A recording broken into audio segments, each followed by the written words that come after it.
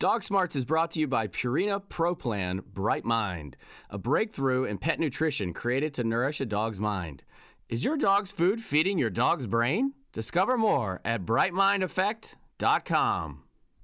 Canines and humans are not just connected by companionship. In fact, we're evolutionarily linked. We're tied together by something far more complex, our brains. Join me as we take a peek into the inner workings of the canine brain through the lens of human cognition. With a mix of stories and interviews from leading psychologists, anthropologists, veterinarians, and dog owners, we're going to tackle questions of memory, word learning, nutrition, and even love.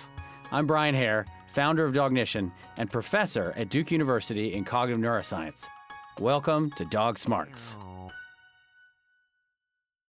There are all these stories about dogs that get lost, travel great distances, do incredible journeys to find their way home. We know to do this, they must be using different skills, like using their nose to smell their way back, or maybe they're even sensitive to the Earth's magnetic field. But do dogs have an internal GPS, or are they just getting lucky sometimes?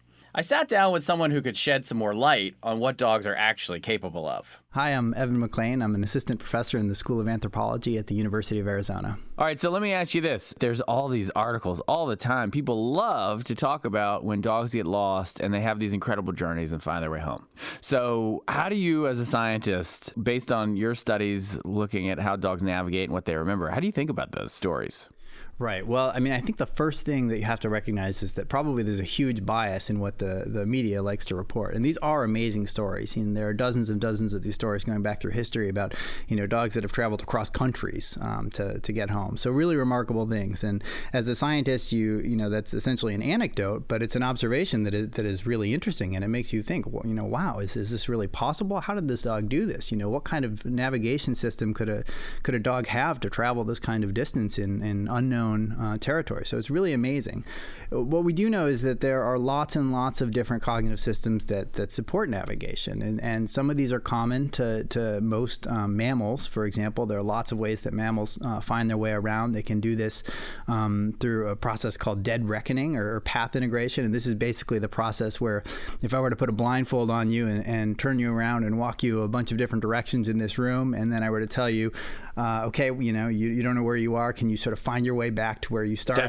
Definitely I could. Yeah, definitely. Well, you wouldn't be perfect, but you sort of have some internal geometric representation of space, and you might be able to get back to approximately the right area. So that's one way. Animals also use landmarks and beacons all the time. So there can be, distant features. There could be something like, mountains that they use to guide their behavior. So that's another strategy that animals have, and dogs certainly have that. What we don't know is if dogs have some of these other more specialized abilities. So, for example, you can look at butterflies that migrate thousands of miles, and they rely heavily on magnetic fields to do that. I'm saying that butterflies have a specially adapted navigational system that evolution has favored and that dogs may or may not have. So we could think about that perhaps as a kind of intelligence, a kind of navigational intelligence.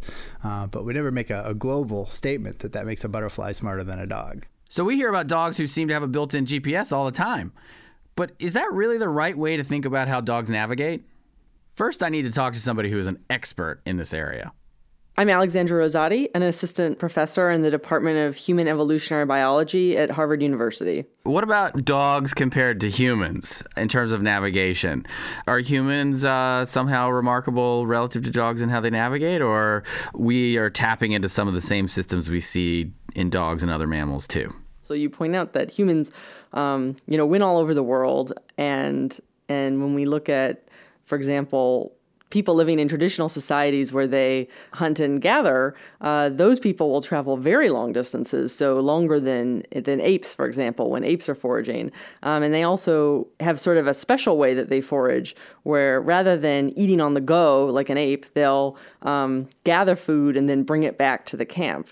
So you can imagine that this makes for a very difficult spatial problem because people need to collect this food and remember where they've gone over these very long distances and then bring it back to the central location, which is probably a lot more challenging than what apes face. So in that way, we might also predict that humans have some special skills.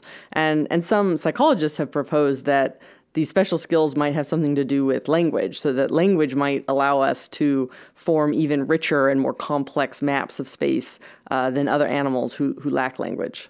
So the test would be to take some people out and have them forage like hunter-gatherers and then see if they or the dog got back home first. Is that what I'm hearing you say? If we put people in that kind of foraging situation, who would win, a human or a dog? Yeah, and I don't know the answer, but that would be a very interesting thing to find out.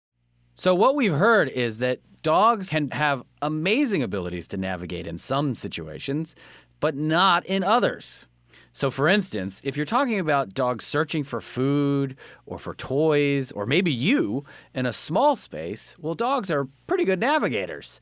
If you're talking about a larger area, let's say your city or a state, and they've been separated from you, well, that's going to be really hard for a dog to be able to navigate the way that it would take a taxi driver, let's say, to get across New York City. So are dogs special in navigating? It really depends on the context we're talking about.